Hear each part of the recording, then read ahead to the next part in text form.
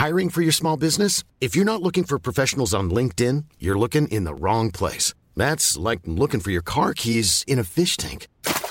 LinkedIn helps you hire professionals you can't find anywhere else, even those who aren't actively searching for a new job but might be open to the perfect role. In a given month, over 70% of LinkedIn users don't even visit other leading job sites. So start looking in the right place. With LinkedIn, you can hire professionals like a professional. Post your free job on linkedin.com/people today. Life is full of what-ifs. Some awesome, like what if AI could fold your laundry? And some, well, less awesome, like what if you have unexpected medical costs? United Healthcare can help get you covered with Health Protector Guard fixed indemnity insurance plans. They supplement your primary plan to help you manage out-of-pocket costs. No deductibles, no enrollment periods, and especially no more what-ifs. Visit uh1.com to find the Health Protector Guard plan for you.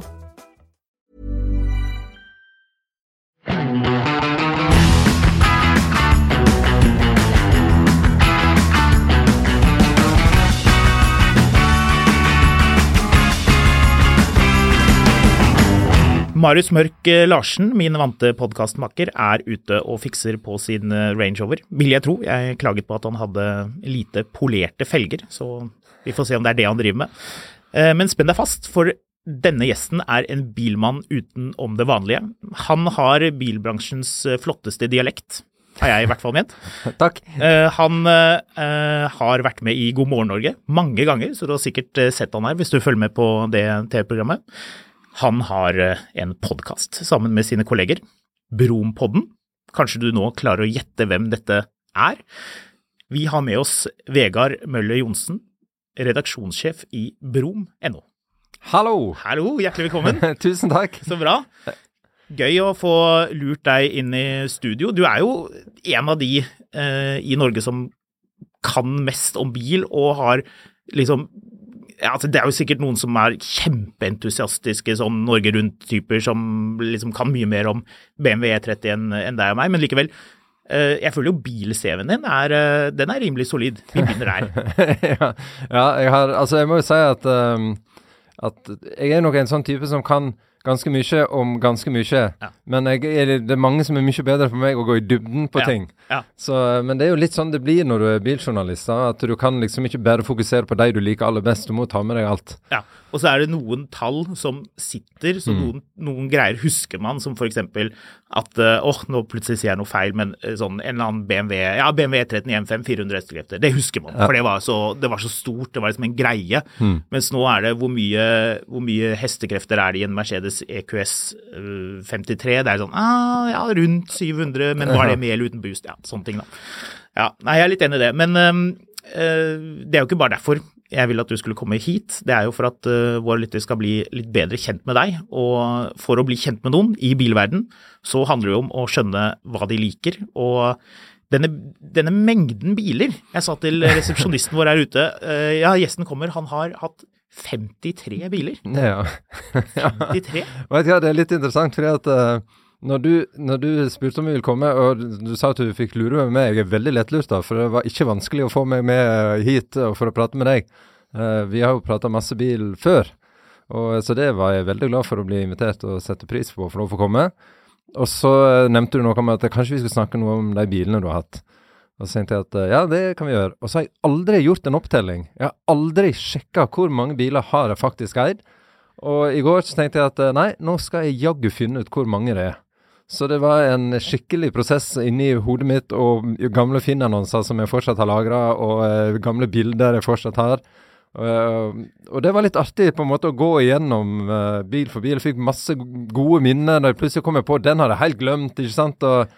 Og 53 biler. Jeg tenkte at jeg hadde nesten trodd det skulle være enda flere faktisk, men det mange. Ja, for det var et solid utvalg, selv om vi nå skal borre videre inn i det som nok må være favorittmerket, i hvert fall med tanke på antall biler og også liksom spreaden på de. Men du hadde jo litt oppsummeringer da, jeg likte det, for jeg fikk denne mailen på, var det i går kveld eller for noen dager siden, og jeg tenkte jeg liksom klukket litt for meg selv og liksom tenkte dette her lyser gjennom at liksom, her var det en egen glede i å gå gjennom disse bilene. Jeg fikk lyst til å gjøre det samme med mine egne biler, liksom bare tenke på hva det man har hatt, og liksom, hva det man savner, og man begynner liksom den der prosessen med at man har lyst på, liksom, kanskje jeg skal ha en sånn en igjen, og du har laget noen kommentarer der også, som jeg synes var morsomme, blant annet en hvor det står med rød skrift, dårligste kjøpet, den må vi selvfølgelig sneie innom. Men det er bensin, diesel, ladbar hybrid og elbil, 3 sylindere, 4, 5, 6, 8 og 10. Ja, jeg har vært innom det meste. Men ikke 12. Ikke 12, den utenfor ennå. Den eldste en Renault 5 fra 1981. Veldig bra bil for øvrig. Ja, den var helt konge. Og den nyeste de ble faktisk overrasket over at det ikke var enda nyere bil enn det. Men du holder deg liksom innenfor det der, etter hvert som du har blitt eldre, liksom innenfor den der intervallen at det liksom skal ikke være så ny at det helt nytt. Så du har på en måte holdt deg litt innenfor.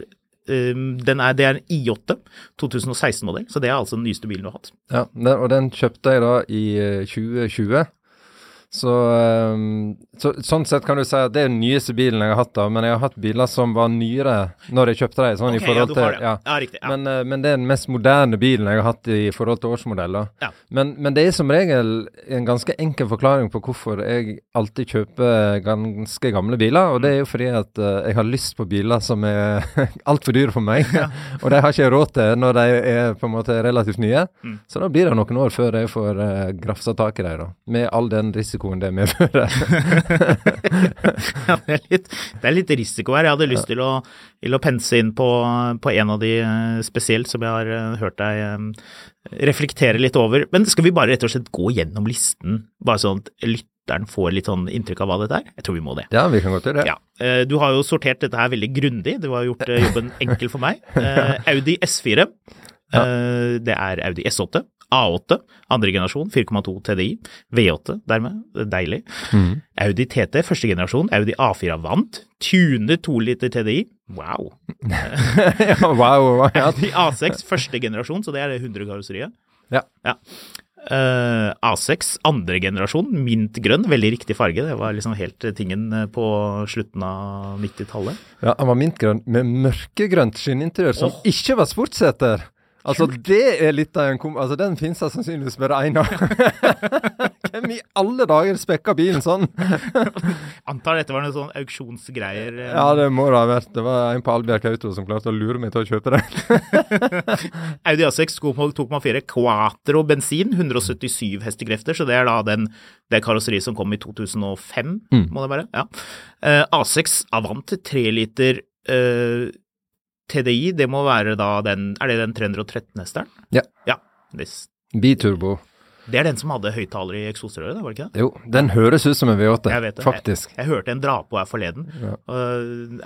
Det jo også en ting å diskutere, om det riktig eller ikke å ha høyttalere. Du har hatt en A6 Allroad første generasjon, du har ikke skrevet motor, så da antar jeg den 2,5? 2,5, ja. Det var det, ja. Sølv metallic med 20 toms felger når jeg kjøpte den. Oi. I den gangen, og det mange, mange år siden, så det var ganske brutalt. Og han var lakkert hele veien ned, bortsett fra den der plastplata foran. Ja. Så den var svart. Den var svart. Det så veldig rart ut. Men var det originale 20-tommere på den bilen? Nei. Ok. Så det hadde stått på, jeg solgte det til en som var en transporter som man skulle ha deg på etterpå. Ja. Du vurderte ikke en 2,7 da du kjøpte den Allroaden? Jo, jeg vurderte det, men det var, jeg tror den der fikk jeg i innbytte. Okay, så det var litt mer sånn, ok, men da tar jeg den. Ja. Det BMW vi over på nå. Nei, unnskyld, vi har jo 2 A7-er, en 3 liter TDI og en 3 liter TDI S-Line, så det viktig forskjell. Ja, for når jeg fikk den første A7-en, så var jeg på en måte ikke helt klar over hvor viktig S-Line-pakken var da. Den første jeg hadde var sånn mørk brun metallic, som jeg egentlig synes var en ganske fin farge, men ikke S-Line. Og den andre var svart med S-Line, og det var bare sånn, oi, det var riktig. Ja, ikke sant? For det jo litt forskjell om man må ha det eller ikke. Og der tror jeg også vi kunne diskutert lenge om man må ha M-Sport-pakke, eller om man må ha S-Line, eller om man må ha denne AMG-pakken, eller hva det måtte være. Men ok, vi hopper videre til BMW. Her det jo mye snadder, så dette her de som har tunet inn på denne episoden, og som normalt ikke følger med på Mil etter mil, en podcast om bil, vil jo nå skjønne at dette her det bilfolk som snakker. BMW M3, ja, du har sortert dette her grommet, det ser jeg jo nå litt grann. Ja, litt. Ja, for du noterte en av de tingene en av de bilene du var mest opptatt av, kanskje. E90, sedan, M3 med den selvpustende V8-eren. Mm. Kanskje den kuleste bilen på hele listen her. Den så deilig. Den motoren helt hysterisk, og du må opp på turtallet. Den går opp til drøyt 8000 omdreininger. Ja. Helt fantastisk. Byttet du rådlager på motoren, eller? Nei, jeg hadde faktisk ikke, men det var noe greier med den bilen. Jeg kjøpte den fra en forhandler oppe i Nord-Norge og fikk den levert ned. Og det var litt sånn der, det var et eller annet som ikke var helt på stell. Og så solgte jeg eller ga den i bytte den også hos en forhandler, og ga beskjed om at det noe her jeg ikke helt skjønner. Det var noe feilmelding som kom og gikk og litt sånn sett der. Hva som skjedde videre med den, det jeg faktisk usikker på, men jeg glad jeg bytte den hos en forhandler og ikke privatperson, for å si det sånn. Sikkert lurt. Rådelager må byttes på de bilene. Byttes. Ja. Det var automat, var det? Ja. De aller fleste var vel det i Norge som ble brukt importert. Og det en ganske fin automatkasse, selv om man ikke sånn som dagens moderne kasser som veldig sånn der lineære. Du får det der rykket når du trykker, og det liker jeg da. Ja. Så det der synes jeg var gøy. Du føler liksom at du kjører bilen. Ja, det for det double clutch. Det var BMWs første double clutch-kasse som kom i den bilen, var det ikke det? Ja, ikke sant? Nå vi inne på det der med å gå i dybden, som du bedre på enn meg sikkert. Hvis jeg husker riktig, så var vel E60 M5, som har da den 10-sylindrede versjonen av den motoren, så samme konstruksjon, hadde en single clutch 7-trinns sjakk som manuell girkasse, mens den her mener jeg husker hadde en double clutch-kasse, så det var litt mer fancy. Når du sier det nå, så husker jeg at det du sier er riktig. Ja. BMW M4, første generasjon, så det vil da si en 16-modell, 15-modell? 15, ja. 15, ja. Pre-facelift. Ganske frisk bil, mener jeg å huske. Jeg kjørte den på lansering, da var vel du kanskje med, muligens? Nei, det var jeg ikke. I Portugal? Nei. Den har jeg ikke kjørt med presse, eller jeg har kjørt den i Norge, men ikke på lansering. Ja. Men den, altså det den letteste bilen jeg har solgt noen gang. Ja. Fy flate, så mange som vil ha en M4. Ja. Altså, tullete mange. Ja. Så, nei, den har en egen interesse og en egen her der ute som vil ha. Ja. Det en litt sånn greie med de bilene, og den motoren og lyden og bra. Ja, litt ekstra eksos hadde jeg på den også, så det var moro. Ja. Men vi jo slett ikke ferdig med BMW-ene, der jeg leser her M6, det jo den ene du har hatt med V10. Ja. Kul bil. Helt fantastisk morsom bil. Elsker jo den girkassen også, som jeg sier, føles enda mer manuell. Den har jo egentlig, jeg tror det 4 trinn som står på denne knappen, men det et 5. trinn som du kan aktivere med litt sånn der trykk her og der og hold og be til en eller annen gud, og plutselig så har du det der aller ypperste da. Å fy av meg, da den helt hvitt. Altså, hinsides når han girer. Han spinner i 3. gir, null stress. Ja. 8250 omdreininger, 507 hestekrefter, det ikke det? Ja, med den M-knappen på rattet som går opp fra 400 til 507. Ja. Vi har M6 Grand Coupé Competition med 575 hestekrefter. Det den bilen du eier nå? Ja. Så det sier jo litt grann om nivået, da, at liksom, det der du ligger PT. Det en 16-modell? Nei, den kanskje enda litt høyere. Det 14-modell. Ja, riktig. Ja. Eller 15, nå ble jeg faktisk litt usikker. Men 14. Den hvit? Hvit med hvitt, eller litt sånn helt lysegratt skinninteriør. Ja. Så men det var noe av det som fascinerte meg litt med den bilen, var akkurat den fargekombinasjonen. Jeg synes det ganske tøft. Det høres ikke tøft ut, men det ser ganske bra ut, synes jeg. Men det noe med greier med taket på den bilen, det ikke det? Ja, har du sett den stripa som går midt på taket? Det jo da svart Alcantara-tak, og så det en hvit skinnstripe midt på taket. Og jeg var sånn der, hva dette her for en slintere som bare har blitt lagt opp på taket når jeg så den første gangen? Og så har jeg jo blitt veldig glad i den bilen, og nå begynner jeg å synes at denne stripa ganske fin. Og jeg innser at jeg nå helt blind av en eller annen følelse for den bilen, for det jo det veldig spesielt. Ja, det veldig spesielt. Du viser meg bildet av det, jeg tenkte, hva det her for noe? Det originalt i det minste? Det da. Ja, det det. Ja. Så alle disse her Grand Coupéene i hvert fall, da, de får du med en sånn skinnstripe i midten av Alcantaraen, men de fleste har den svart. Vi traff jo hverandre, en del biljournalister, rett før vi skulle på et sånt Bertelåsten-arrangement i sommer, og da dukket jo diskusjonen opp om man skulle vinterkjøre denne bilen eller ikke, for den jo ikke vinterkjørt. Nei, aldri vinterkjørt. Aldri vinterkjørt. Nei. Og det ser du godt på han også. Ja. Så den helt sånn strøken under, ikke noe mørk, ingen... Det ikke en skrue som begynner å bli brun en gang, liksom. Så den akkurat nå på vinterlagring, som første bilen noen gang for meg da, så den satt vekk. Den satt vekk, for det var det vi begynte å diskutere. Skal man vinterkjøre en bil som aldri har vært vinterkjørt, eller skal man gjøre som du da bestemte deg for å gjøre, sette den på lager, og da var det noen som heter, nei, kjør, vinterkjør, det gjør ingenting, den tåler det.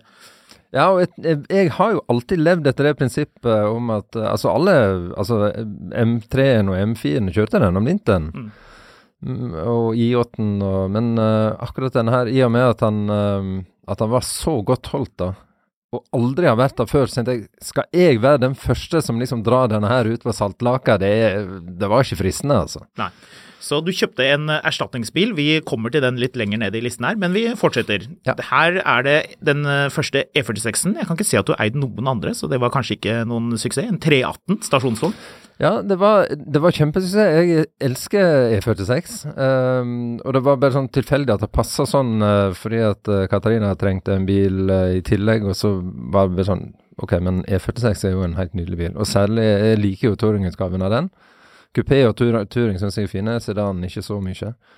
Men så det egentlig bare tilfeldig. Jeg har jo også drømt lenge om en M3 E46, men de blir jo bare dyrere og dyrere. Så. Det toget har gått kjempeirriterende. Ja, jeg tror det, altså. Ja. Men det ikke sånn at, har du kjørt E46 M3? Nei.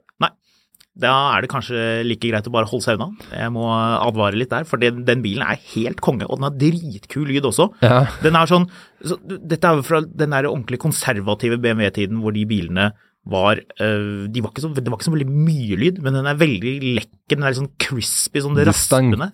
Distinkt lyd, ja. Ja, veldig. Og nydelig motor, kanskje en av de beste BMW-motorene med sånn rekkesekser med litt turtall, og nydelig. Så, ok, men kanskje det noe til seg. Helst med manuellgir da. Ja, helst med manuellgir. Ja, for den hadde jo den automatkassen, SMG-kassen, den var litt sånn... Den ikke fantastisk. Nei, den bare passe. Marius, han jo veldig glad i E46, så han har jo lyst på en 330i. Ja, liksom, det skjønner jeg godt. Det det han leter etter. Altså, hadde han vært der nå, hadde han ikke vært voldsomt opptatt med å polere felger, så hadde han stemt i og begynt å bable masse om 330i. Ja. Men ok, vi hopper videre. Vi kan jo alltid hoppe tilbake til de bilene som vi har lyst til å diskutere, for her kommer det noen 5-serier her. Det mange 5-serier, men først en 328 F31 stasjonsvogn, 12-modell, så det den første med 2 liter turbo. 245 hestekrefter. Det en kul bil. Ja, det en morsom bil. Det som også er litt interessant at jeg var på en lurer på om det kanskje der jeg har jo kjørt M3. Vi var i Sverige utenfor Stockholm og kjørte på bane. Jeg husker ikke om du var med da. Stemmer det? Ja, da kjørte vi jo M3 på bane, men da snakket vi, da var det fokus på dette her M-Performance som BMW akkurat hadde begynt med. Ja. Så da hadde de jo tunet blant annet 330 og 320, men ikke 328. Nei. Den tuner de ikke. Og det sa de at denne motoren her kan vi ikke gjøre noe mer med. Denne liksom maksa. Den må bare være sånn. Ja. Så det tenkte jeg at, ok, men det interessant. Så det på en måte så langt du drar den 2 literen da. Ja. Så den skal ikke du plukke eller gjøre noe mer med. Men han jo ikke superrask eller noe sånt, men en fin motor, bra bunndrag, og det funker greit på en stasjonsvogn. Bra oppsett. Så kommer vi da til 5-seriene. Her det stort sett E39 og E61, men du har jo hatt da 520i, 525D, 530D, 535i, 520i, det en E60, E61 520D, 525D, 530i, E61, 530, du har hatt en grå og en svart. Ja. Og en 535, det var en D, mener jeg å huske. Ja. Blå, var den ikke det? Jo, E61, og en FT 520 diesel. Så her det litt diesel, dette litt sånn det fornuftige... Ja, det var på den tiden alle skulle ha diesel da. Ja, det var veldig... Så da bare kastet jeg meg på den bølgen som, Nå går jeg jo litt mot strømmen da, det skal bokstavelig talt. Men altså 5-serie, hvis jeg måtte velt en bil, og kun ha den ene bilen, da kommer BMW 5-serie veldig høyt på lista. Jeg gjør det? Ja, fordi at den synes jeg gjør nesten alt. Han kjører knallbra, han har god plass, det gode motorer, god styrefølelse, altså en veldig, veldig bra bil å kjøre. Så det er veldig nært opp, det er liksom optimale alt i ett bilen, synes jeg da. Og både E39 blir jo bare mer og mer glad i jul, på en måte mer tida går. Men også E61, altså, som en helt ypperlig bil, altså. Ja, det knallbra biler, deilig interiør i de bilene, litt sånn tjukt skinn, selv om det ikke var sånn veldig sånn mykt, så var det i hvert fall veldig tjukt. Ja. Sånn god følelse i de bilene. Komfortsetene var jo magiske. Ja, de var det. Ja. Jeg leser folk klage på setene i den nye iX-en, den elbilen, at de ikke har nok støtte og sånn. Og ja, jeg kan egentlig skjønne det litt grann. Ja, jeg har egentlig til gode, tror jeg, og på en måte finne bedre seter enn de komfortsetene som BMW hadde på E60 og 61. For det var uendelig med justeringsmuligheter, og du kunne få deg så teite eller vie som du ønsker. Det var liksom bare, du bestemte alt selv. På den tiden da de bilene var nye, og det var liksom veldig status å ha en sånn bil, husker jeg at jeg måtte se gjennom vinduet, for du kunne se på nakkestøtten om den hadde komfortsett, eller ikke. Den der lille putene som du kunne liksom bretta rundt. Så du kunne alltid se om det var liksom, for de var jo kjempedyre, det kostet sånn 30 000 ekstra eller et eller annet. Så man kunne alltid liksom få med seg om det var en statusbil, eller om det var noe sånn ganske sånn simple greier. Man kunne også se forskjell på eksospotten, husker du det? Ja, 2 rør i hvert fall. 2 rør, det var grei. Og også på dieselen så var det en ganske sånn stor, med en sånn flens, en sånn sveising rundt hvis det var diesel, mens hvis det var bensin, så var det en litt mindre eksospotte. Og så hadde 535D, som du hadde, den hadde helt runde, litt større rør, så hvis man så det var jo virkelig vilt altså på midten av 2000-tallet. Den husker jeg testet på Top Gear faktisk, den 535 dieselen, og bare sa at dette her er helt sjukt, at du har en dieselbil som går sånn som dette, det var helt uhørt. Ja. Jeremy Clarkson var jo fra seg. Ja, jeg husker også det. De endte opp med å ikke like den til slutt da. Ja, de jobbet hardt for å ikke like den. Ja, det gikk til slutt. 272 hestekrefter, Twin Turbo. Det var sånn en stor og en liten turbo. Se for øvrig, du har ikke eid noen av den ville dieselen, den der 50, nei. Ja, nei, den med 4 turboer. 4 turboer, det tør jeg ikke. Nei, like greit. Men du har en hang-up for X5-er, se her. Du har eid E53, første generasjon, 3 liter diesel. Det var vel strengt tatt en 2,9? Ja, og den første var daffe greier, altså. 184 hestekrefter. Ja, den dro ikke snerken av kakaoen i det hele tatt. Nei. Så, men du visste jo ikke så mye, altså det var jo ikke så mange andre heller. Altså SUV-segmentet var jo ganske dølt da, når det kom til ytelser. Så var det jo ingen som snakket om det. De skulle ikke gå fort, de skulle bare gå ganske rimelig, og du skulle ha godt bunndrag, og så var folk fornøyd med det da.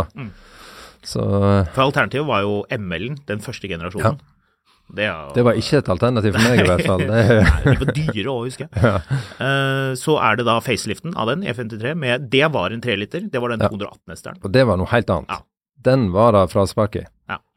Hvor lenge hadde du den da? Halvt år, tenker jeg. Jeg hadde den hele vinteren. Ja, ikke sant, en vinterbil. Ja. Så er det en 4,4, første generasjon. Det er jo en kul bil da. Det er kul lyd i de bilene. Ja, veldig. Men han er veldig sånn distingvert. Det er ikke noe sånn der rølpelyd. Veldig, nå sier jeg veldig mye veldig, men han er sånn, hva skal jeg si, ganske rolig. Og selv når du drar på, så er ikke det noe bråk på en måte. Han bare går veldig kultivert. Men det er kul lyd. Jeg kjørte en sånn, første gang jeg kjørte en sånn, så var det på samme tid som jeg kjørte en E39 M5. Altså ikke en bil jeg eide, men det var liksom noe man satte klørne i, for vi fikk kjørt en rundt kvartalet på en måte, da jeg var gutt, 20 eller hva det var. Og jeg mener å innrindre at den 4.4-en X5-en hadde omtrent like mye lyd som en M5 E39. Ja, det kan stemme det. Ja, det er veldig hørst eksos på de M5-ene. Så er vi over på andre generasjon da. X5, E70, kongebil. Deilig bil det også. Jeg satt faktisk her forleden og tenkte, kanskje jeg skal ha en sånn den. Ja, dere snakket jo om det i denne episoden som jeg følte godt med på den, dere akkurat innom den E70-en. Ja. Det igjen da, så er det litt sånn facelift issues, som den andre, ikke generasjonen med facelift-utgaven, er ganske mye bedre enn den første. Ja, det er jeg enig i. Og den ser bedre ut også. Ja, og litt kulere lyd og... Ja, infotainment er bedre, det snakker dere jo mye om. Stemmer det, ja. Der har det skjedd litt grann. Du har en facelift andre generasjon, ja, så du har 2 andre generasjoner E70, og så det den 3. generasjonen, 3 liter diesel. Det jo fremdeles en fin bil, spør du meg. Ja, den synes jeg også er fin, og det diesel du skal ha. Ja. Lavere vekt, høyere hengervekt, går bedre, like billig, hvis ikke mye billigere faktisk, å bruke. Kjempefin motor. X6, det jo... Måtte jo det. Ja. Men synes hun fin? Ja. Det tenker jeg når jeg ser en X6, første generasjons X6 i dag, hvis jeg ser en som har riktig stuk, fine felger og riktig farge, det en bil som jeg synes står seg godt i design, altså. Jeg tror hvis vi hadde hatt resten av dine kolleger i Brompodden her nå, så ville noen kastet seg over og vært svært uenig. Ja, det helt riktig. Ja, heldigvis ikke det. Vi to kan sitte og være enige om at den bilen faktisk, jeg synes den begynner å bli kulere og kulere, og kanskje til og med snart en slags sånn kultbil nesten, for den jo så rar. Jeg helt enig. Og det der med, du ser det ikke med en gang, fronten jo ganske litt annerledes enn lykta, men du ser det på veggene går liksom mer på skrått innover, X5 går det rett opp, men det buer litt innover, og det en, som du sier da, jeg tenker at det en fremtidig kultbil. Ja. Så kommer du da til en bil jeg ikke trodde du kom til å kjøpe, men som du reiste over fjellet for å hente. Det den bilen du har nå, og som du kjørte hit med. Citroën, det står under Citroën, for det heter jo det på den tiden. DS3 Racing. Fortell. Skulle ha vinterbiler siden jeg bestemte meg for å lagre M6-en. Og da var det SUV, 4-strekk, stor plass, hengerfeste. Det var de 4 viktigste dealbreaker-kriteriene mine. SUV, riktig. Og så ender jeg da opp med en liten forhjulstrekk som trang og ikke særlig god driftsøkonomi, og det i hvert fall ikke hengefeste.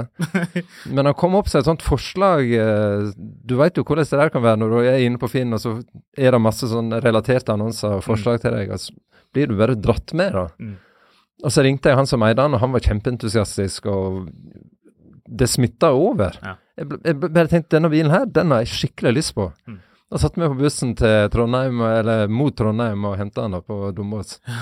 Og det morsomt å merke at dette jo en bil til altså rundt 100 000 drøyt betalte jeg.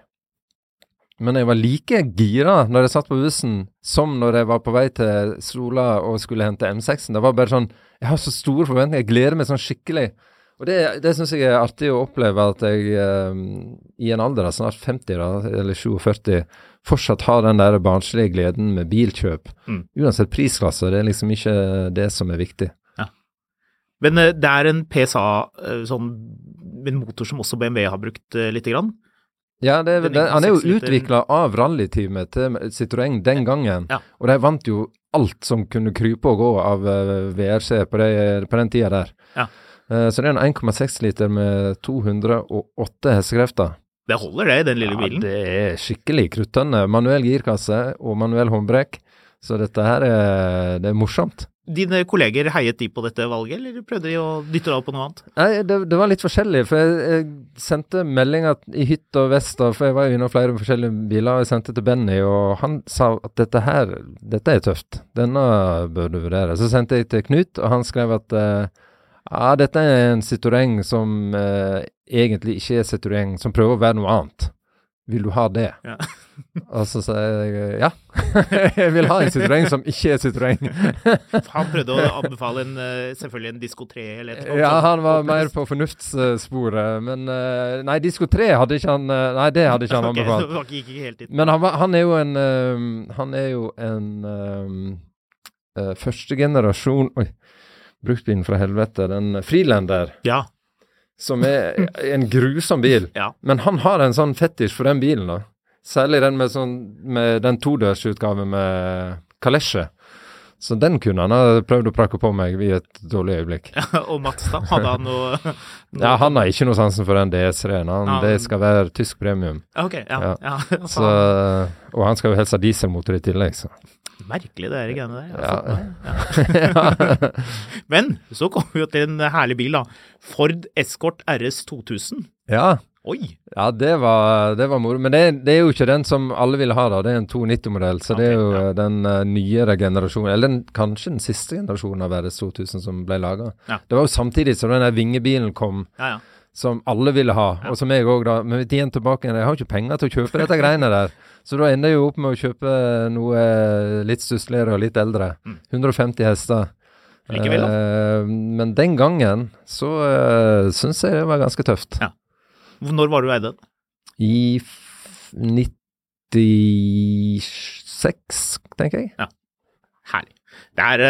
Det hører med på bil-CV-en. Jeg føler at min bil-CV den blir bare veldig fattig og liten og trist sammenlignet med utvalget. Men jeg vil jo da påpeke, for her kommer til Mercedes, og du har jo omtrent ikke hatt noen Mercedeser, så jeg skjønner at dette liksom ikke helt din greie.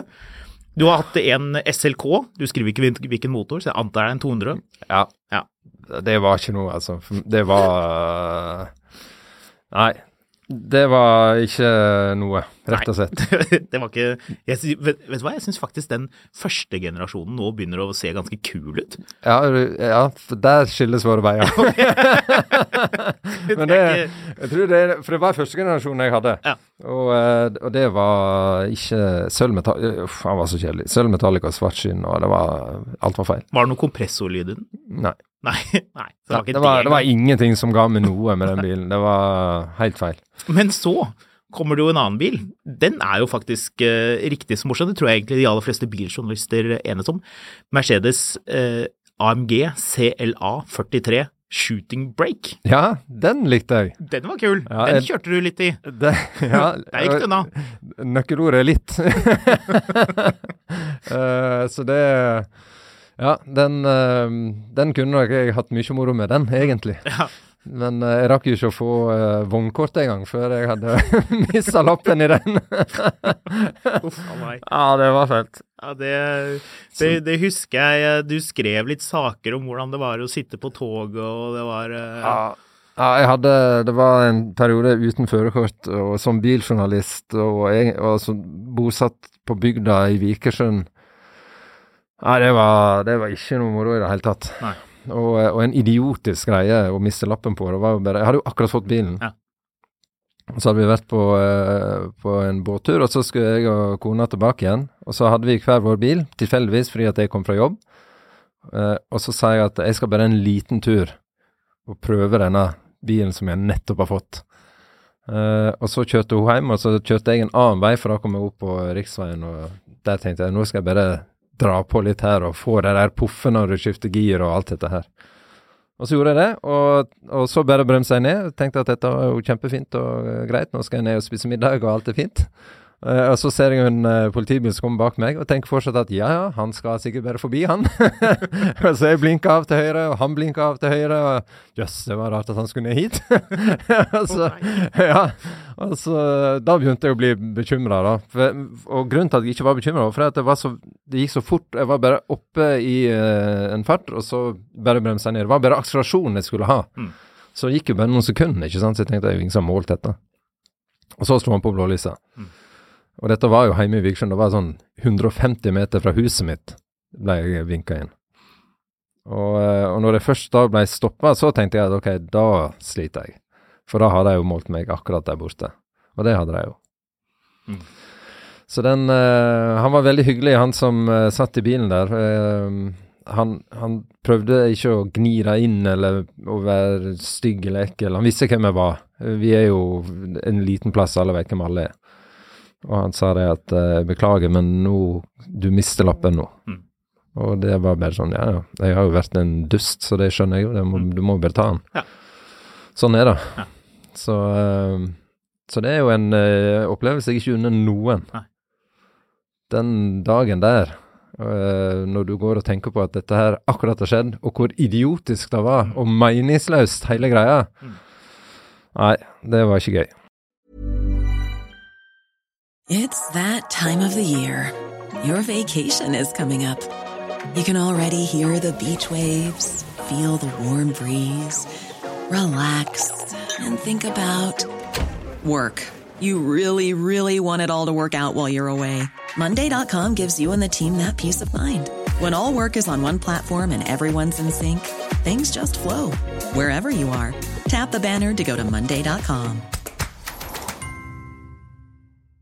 Hiring for your small business? If you're not looking for professionals on LinkedIn, you're looking in the wrong place. That's like looking for your car keys in a fish tank. LinkedIn helps you hire professionals you can't find anywhere else, even those who aren't actively searching for a new job but might be open to the perfect role. In a given month, over 70% of LinkedIn users don't even visit other leading job sites. So start looking in the right place. With LinkedIn, you can hire professionals like a professional. Post your free job on linkedin.com/people today.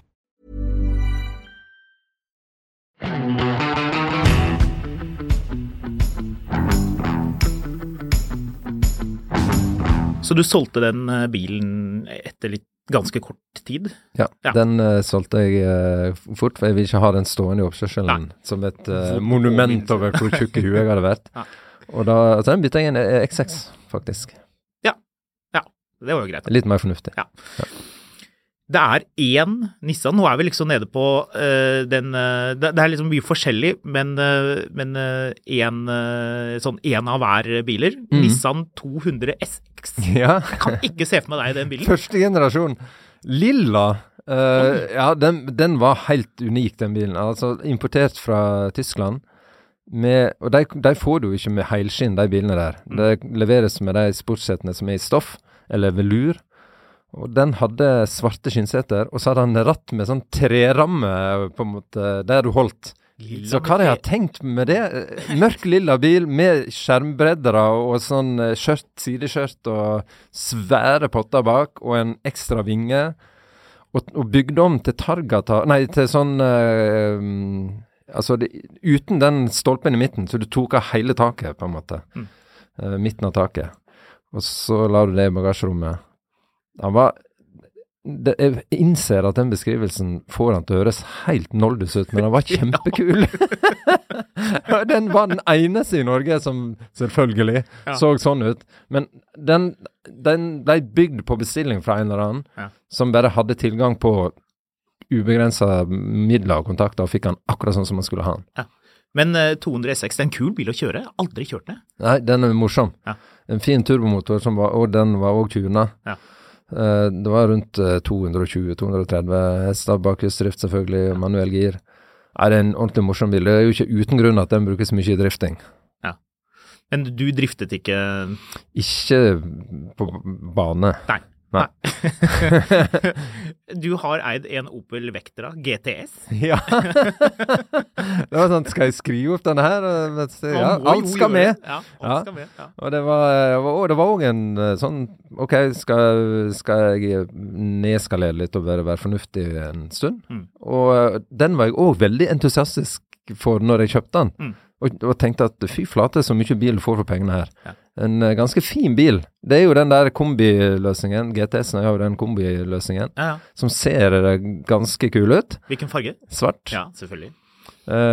Og ganske fine felger på den, og ja, du får en helt fullverdig, bra familiebil til tullete lite penger. Ja. Så kommer vi til indrefileten, lite grann i alle fall. Porsche 911, man må jo ha hatt en 911. Ja. Det en 997 pre-facelift, Carrera 4. Ja, ble det mye bytte av deler i motoren på den? Ingenting. Ingenting? Nei, ikke noe som helst. Den var altså så stabil, og bare sto i garasjen med mesteparten av det. Altså, vi kjører jo mye testbiler, så disse andre bilene står jo ofte stille. Og det var gjennom hele vinteren, for den brukte jeg hele vinteren. Ja. Men den kunne jo stå ukesvis og aldri bli rørt, og så var det bare å sette seg inn, vri om nøkkelen, og alt funket hver gang. Hele den perioden jeg hadde den. Og vi var på roadtrip til Vestlandet og Atlanterhavsveien og Trollstigen, og den bilen magisk å kjøre. Ja. Men han har ett stort problem. Og det Det girkassa. Det var automatgir. Ja. Før PDK-en. Ja, for dette det en ZF sånn... Tiptronic. Riktig, torque converter automat. Altså, den ikke... Den død, altså. Den? Ja, skikkelig. Ja, den treg. Ja. Så, og det var jo ikke en 4S eller en turbo eller noe sånt, så det var jo grunnspekken med 325 hester. Ja. Og det nok i utgangspunktet til at du kan ha masse moro, men burde helst, eller absolutt hatt manuell gir. Så neste gang, Manuel Kier, blir det Porsche igjen? Ja, det gjør det. Ja. Jeg jo så rar i hodet mitt at jeg har lyst på Panamera, og første generasjon Panamera. Ja, de det jo også litt tull med. Ja, det det. Men for det med 911 med det IMS-lager og alt dette greiene her, det var jo det jeg var bekymret for. Og da har du jo ikke engang fått med deg bore score helvete. Nei, den også, ja. At sylinderne bare, hva er det som skjer, skjørtebank, eller at de selvdestruerer de motorene. Ja, det masse trøbbel, både med 996 og 997. Men jeg har, av en eller annen grunn så har jeg alltid valgt, sånn som Mats hos oss da, han veldig sånn, han skal bytte bil nå, og så sier han at han har lyst på en BMW 1-serie, men han har vært på sånne forum og Facebook og bare sett at den dieselmotoren han vil ha, den funker ikke, eller den det så masse trøbbel med. Og så gjør ikke han det. Men så jeg sånn at hvis jeg vil ha lyst på en Porsche 911 997, så bare tenker jeg, men det går sikkert bra med akkurat den jeg har. Og så bare kjøper jeg, og så tenker jeg at nå ordner dette seg. Ja. Og så det jo ikke alltid det funker da. Nei, det ikke det. Det jo listen fortsatt ganske lang, men vi fortsetter, vi pløyer oss videre gjennom. Ja, det du som styrer dette her, så du får avgjøre hvorvidt dette her interessant. Jeg synes det veldig interessant, det veldig gøy å høre om alle disse rare bilene, for jeg var ikke klar over at det var så mange. Saab 95 stasjonsvogn, tunet til 220 hestekrefter på forhjulene. Ja. Toyota MR2, en sånn twin cam med 124 hester. Ja. Det gøy. Du har hatt en andre generasjon også. Ellers så har du hatt en Tesla Model S. Ja. Var tidlig ute med den. Ja, veldig tidlig. Ja. Så det den eneste nybilen jeg har kjøpt i hele mitt liv. Den kjøpte du ny, ja? Den bestilte jeg ny, ja, når jeg kom. Det var litt fordi at jeg hadde lyst til å være med på hele den Tesla-reisen fra starten. Jeg synes det var så fascinerende, det de gjorde den gangen. Og bare forandre alt du trodde om elbil, ble snudd opp ned. Plutselig var det kult, det gikk som et uvær, det så bra ut, og det hadde disse svære skjermene. Gode seter? Ja, jeg var ikke kjempefornøyd med de setene, men det var jeg villig til å leve med. Så det var gøy, og jeg var jo i California på fabrikken før jeg fikk bilen. I en sak som en romantisk tanke om at jeg kanskje skulle få se bilen min rulle bortover produksjonsbåndet, men det fikk jeg jo ikke da. Men det var gøy å være med på den reisen der, altså. Og jeg tjente bra med penger på den bilen, jeg solgte den. For det var en 13-modell, 12-modell? Det var en 13-modell, ja. Ja, 85 sikkert. Ja. Du har en Polo, 3. generasjon. Yes. Som Benny kjøpte? Benny kjøpte den, jeg var ferdig med den, holdt på å si. Det var en ventebil på grunn av et eller annet, jeg ikke husker nå. Men den også var jeg kjempeglad i. Jeg synes han var så kul. Han hadde fartsyper på siden og ganske kule alufelger, og var helt strøken. Han var, eller, det var han jo ikke, men han så veldig strøken ut. Du sa til Benny han Ja, jeg sa til Benny at den helt topp. Det største problemet med den bilen var at kjørelysa var som å ha en leiter foran seg. Du så ingenting. Så der var det noe galt da. Det opplyste jeg Benny om for øvrig. Han fikk jo selvfølgelig fiksa det. Men så måtte ha en Polo. Ja, og en Passat. Og en Passat, ja. Det var trist. Ja. Men det en bil, nå har vi jo egentlig dratt gjennom listen. Det var, jeg ser du har hatt en Volvo S80. Første generasjon med 4C-understellet. Jeg vet ikke hva det betyr engang. 4C-understellet til Volvo ble jo egentlig introdusert på S60 R-utgaven. Og det var jo det var et avansert system som anti-krenging og stabilisering og stramme opp understellet. Og det kunne du også få på S80, som var fullstendig bortkastet på den bilen. Et flak av en sedan som overhodet ikke trivdes med å bli pushet. Men du hadde da den knappen med 4C på, som gjorde at han ble litt bedre å kjøre. Ja. Men morsomt var det aldri. Men du, det en bil jeg tror du har glemt i listen din.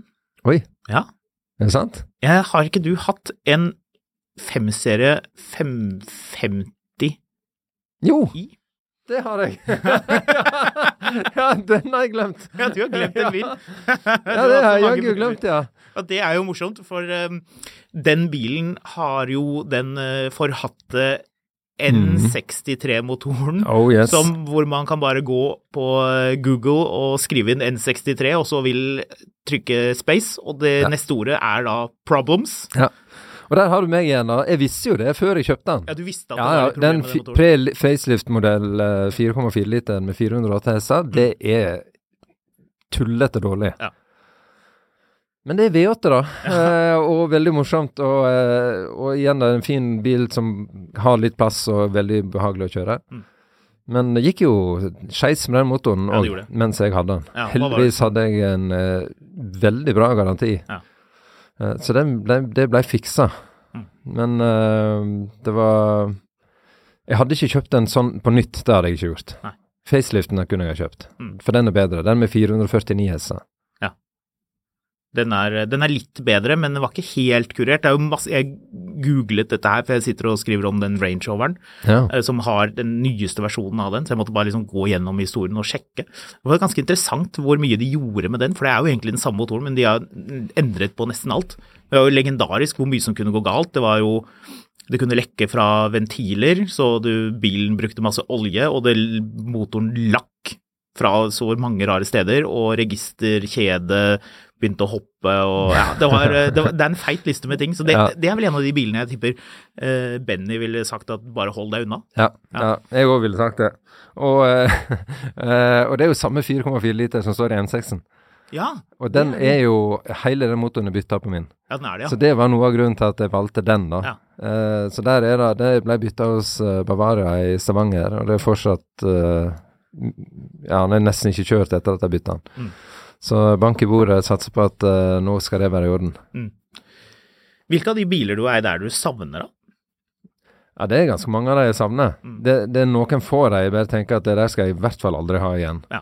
Men Porsche 911, det skal jeg ha igjen. 997, kanskje en 4S med manuell for eksempel, det har jeg veldig lyst på.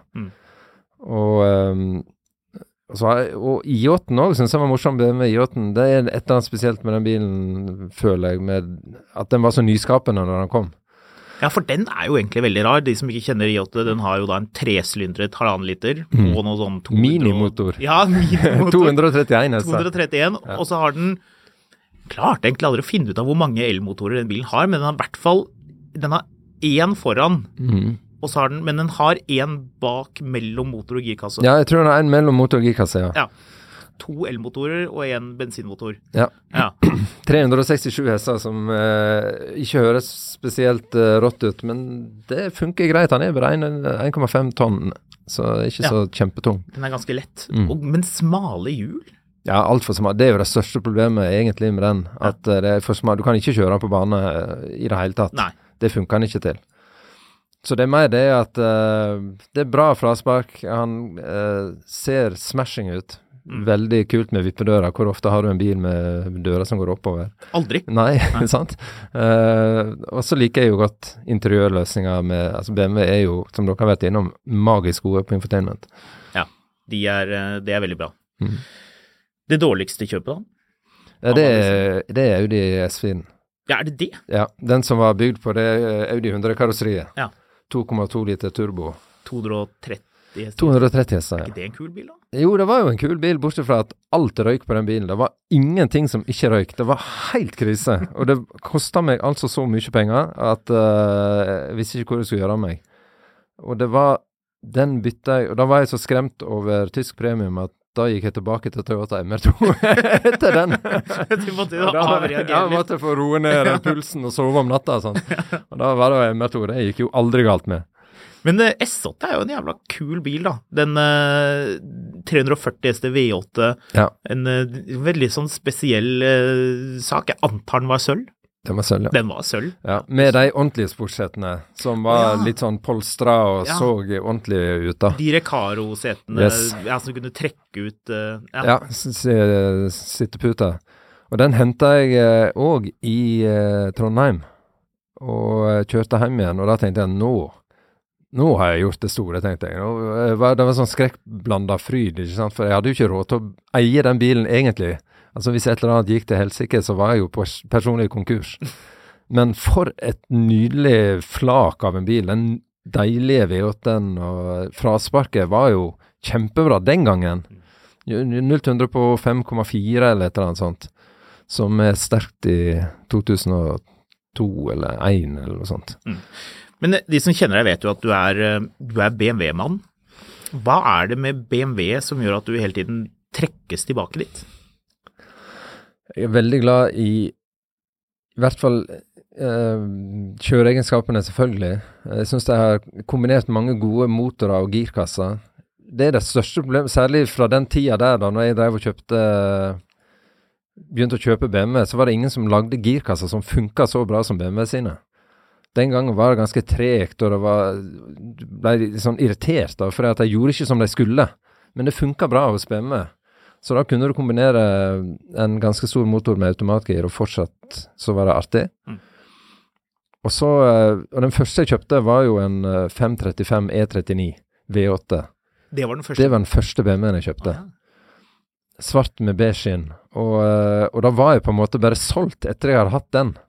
E39-en gjør noe med deg, tror jeg. At han ser fin og elegant ut, men når du faktisk begynner å kjøre den, og du ser hvor langt forut sin tid den bilen var, og fortsatt altså, du kan sette deg inn i den bilen og tenke at fy flate for en komfort og en flott bil dette her 535 jo en litt sånn sær bil, for den hadde jo V8. Men det også litt artig, og litt sånn sært for E39, at alle 6-sylindrede modeller hadde tannstagstyring, mens V8-modellene, inkludert M5, hadde hva man kaller det, sånn styresnekke, som et annet system. Så kjennere vil jo da si at du kanskje kjøpte feil bil. Ja, og det gjorde jeg jo på sett og vis fordi at jeg ikke ante hva jeg gikk til. Jeg hadde aldri hatt BMW før. Og så kom plutselig en bil med V8-motor, og da jeg lett å overtale. Da det liksom den var han var veldig riktig spekk på. Jeg husker jeg solgte han til en borte i Måløy som kjøpte den etterpå. For han skulle kjøpe noe som gikk bedre enn broren hans som hadde en 525. Men det var jo ikke noe sånn, det jo 235 hester, tror jeg det var i den. Så han går jo ikke enormt bra, men godt nok. Passe. Ja. Men du begynte i Brom, når var det? 2011. 2011. Hva drev du med før du jobbet som biljournalist i Brom da? Jeg jo litt sånn ufaglært type som bare kastet seg inn i ting. Jeg har engelsk grunnfag og mediegrunnfag. That's it. Men jeg har jobbet i avis siden jeg var 17. Og skrevet for alltid fra lokalaviser, stort sett på Vestlandet, en del forskjellige lokalaviser. Og så begynte jeg i Bygdeposten i Vikersund. Og jobbet der som redaktør i 10 år før jeg begynte i Brom. Hvordan var det du kom inn og skjønte at Brom bil, det det som jeg skal drive med? Ja, det har jeg alltid visst, at hvis jeg fikk muligheten til det, så var det ikke noe å lure på. Men jeg hadde aldri trodd jeg skulle få den muligheten. Vi få i Norge som biljournalister. Det ikke så mange.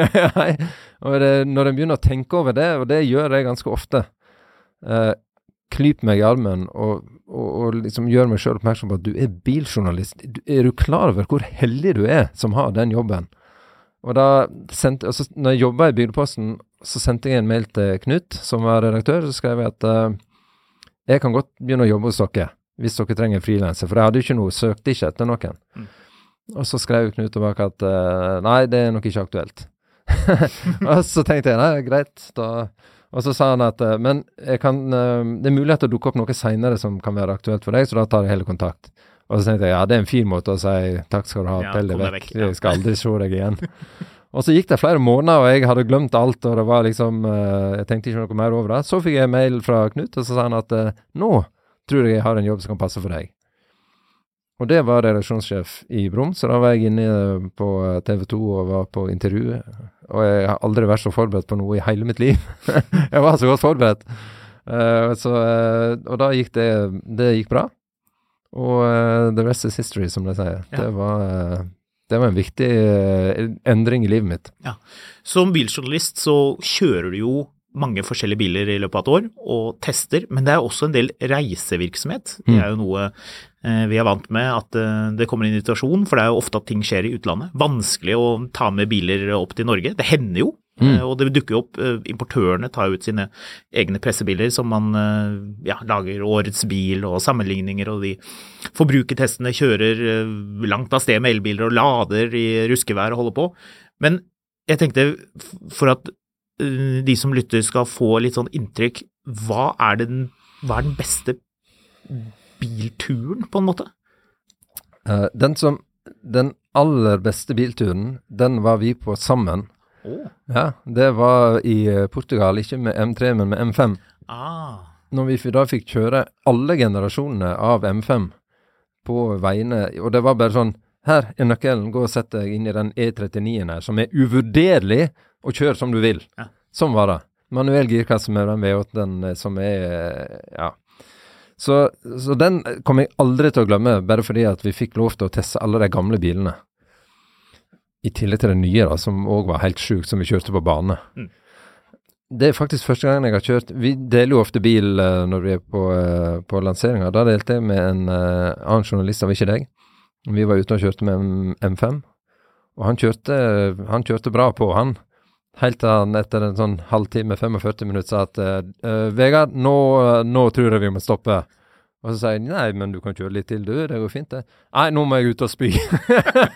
Da hadde han klart å kjøre seg selv bilsjuk i nye BMW M5. Så da måtte vi stoppe, og det tok sin tid før han var klar til å kjøre. Så jeg fikk bare ta meg en runde og kjøre av gårde mens han stod igjen i veikanten der og gjorde seg ferdig. Ja, så det er første gangen jeg har opplevd at en biljournalist har kjørt seg selv bilsjuk. Er ikke det et kompliment til bilen, egentlig? Jo, det er vel... jo, det er en måte å se det på. På en måte. Ja. Nei, og så en veldig minneverdig tur også var en reise til Dubai med Alfa Romeo. Da var jeg faktisk den eneste fra Norge som reiste ned. Ikke importøren var med en gang, så jeg var helt mutters alene. Og jeg skulle ned og kjøre Stelvio Quadrifoglio. Og det var rart. Et sted som jeg aldri hadde tenkt jeg skulle reise til, og et samfunn som skiller seg veldig fra det vi er vant med. Og det var noen sånn prinsipielle greier ute og gikk der før jeg reiste. Men det var en veldig spennende bil, og det var et spennende opplegg som jeg tenkte, dette kan jeg ikke si nei til. Og det jeg opplevde der, som du aldri vil oppleve på noen annen pressetur, det var at vi kjørte til et høyt fjell som heter Jebel Sheis. Er det sånn du uttaler det? Ja, ikke peiling. Nei, det er i hvert fall utenfor Dubai da, en ganske kjent fjelldekke, og det er nesten 2000 meter. Rett under 2000 meter høyt. Og der har de i kjent Dubai-stil bygd en sånn slalomvei med helt nylagt asfalt med 2 felt hele veien opp. Og så kom vi kjørende der i Quadrifoglio med 510 hester, 2,9 liter V6 turbo. Ferrari V6? Ja, ikke sant? Og det første som møter oss i bunnen av den fjellveien, det er en politibil. Og så tenkte jeg at here we go again. da blir jo dette her ganske rolig. Og så stopper vi der, og tar ned vinduet, og så sier han at er det dere som er her med Alfa Romeo? For jeg kom alene. Ja, jeg er med Alfa, sier jeg. Ja, men det er greit, vi har sperret av veien her, vi nå, så da kan du bare kjøre. Så da kjørte jeg opp og ned disse her fjellveiene, helt alene, på helt nylagt asfalt, med 2 felt hele veien opp. Det kommer jeg i hvert fall ikke til å glemme. Så det er noen sånne turer som virkelig er eventyr, altså. Så gøy. Jeg har jo noen sånne historier selv også. Skal ikke komme med de i dag. Men jeg må si, den M5-lanseringen, den er frisk til minne. Ja, den husker jeg vi pratet en del om også etterpå. Ja. Jeg har noen bilder av vår kollega Embret Sæther i DN, hvor han står med en E28 5-serie, diamantschwarz, 286 hestekrefter, og prøver å late som at han ikke er kjempeglad, for det var han. Ja, det så du delte på Instagram for ikke så lenge siden. Eller han måtte legge ut det bildet, for det er faktisk hvor lenge er det siden? Er det 5 år siden dette nå? 4 vel, eller? Er det det? Ok. Ja, 17 eller 18. Ja, noe sånt. Ja.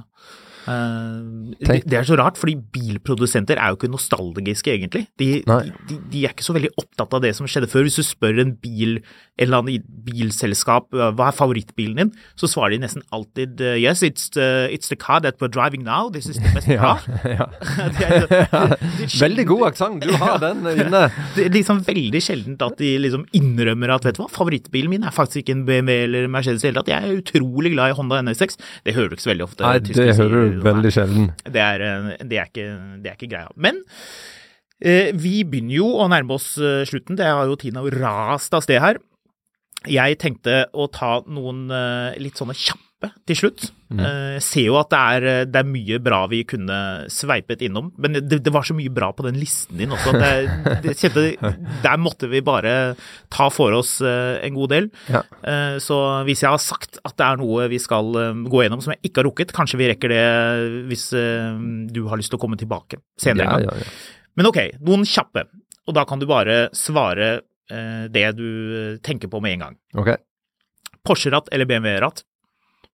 BMW-ratt. Elbil eller 2 liter diesel? Elbil. Range Rover, Evoque, Cabriolet eller Fiat Multipla? Aldri Multipla, sorry. Ja, men da blir det kult for deg å kjøre Range Rover, Evoque, Cabriolet. Jeg var litt i tvil om hva du kommer til å svare. Ja, men den grei. Jeg vet det en del i biljournalistmiljøet som har en eller annen merkelig fascinasjon for den der Multiplanen, men jeg ikke en av dem. Det greit. Rekke 6 eller V12? Rekke 6. Så det blir ikke noen V12-bil for å fylle opp rekken helt i toppen? Jeg tror ikke det, altså. Jeg tror den kjørt. Men det hadde vært stas å funne et eller annet som jeg kunne faktisk ha kjøpt. E31 850? Ja, jeg vet ikke, altså. Jeg tror han veldig kul, men jeg synes faktisk V8-en bedre å kjøre på den bilen. Har du kjørt den som heter M850 CSI? Eller heter den bare 850 CSI, kanskje? Jeg tror bare den heter 850, ja. Det den jeg har kjørt. Ja, du kjørte den da? Ja. 381 hestekrefter. Det jo i hvert fall en bil man kunne eid. Ja. Ok, vi har en siste, og det PDK eller manuell? Manuell. Bra svar, veldig bra svar. De aller fleste svarer PDK, til og med noen som hevder at det det eneste riktige svaret. Ja, nei, det absolutt ikke. Manuell skitgøy. Vegard, tusen hjertelig takk for at du ville ta tiden din og komme hit. Likte du denne episoden, kjære lytter? Husk å følge oss og trykke på abonner, eller hva det nå man trykker på. Det viktig, så da får du opp de nyeste episodene når de dukker opp. Og rett som der, så kommer jo vi i Mil etter Mil med spesialepisoder, bonusepisoder, som Marius kaller det. Vi å finne på Finansvisen Motor på Facebook, selvfølgelig. Marius treffer du på Skamlund. Vegard heter Brom-Vegard på Instagram, gjør du ikke det? Jo. Det stemmer. Og han lager jo sammen med sine snille kolleger Brompodden, som jo artig. Der kommer det jo mye om nyheter og litt av det samme som her etter sånn sikkert litt refleksjoner om Toyota BZ4X og det er mye man kan ta i for tiden. Det mye å snakke om, ja. Og jeg som alltid fotografkatt.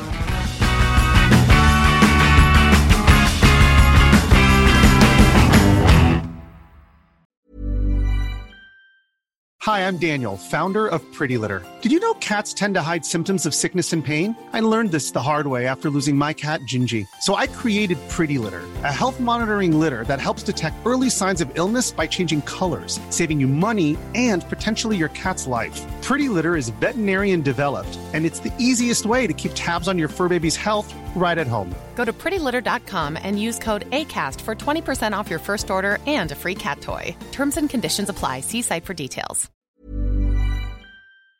Mil etter mil, en podcast om bil, en podcast fra Finansavisen. Programledere Håkon Sæbø og David Kordal Andersen.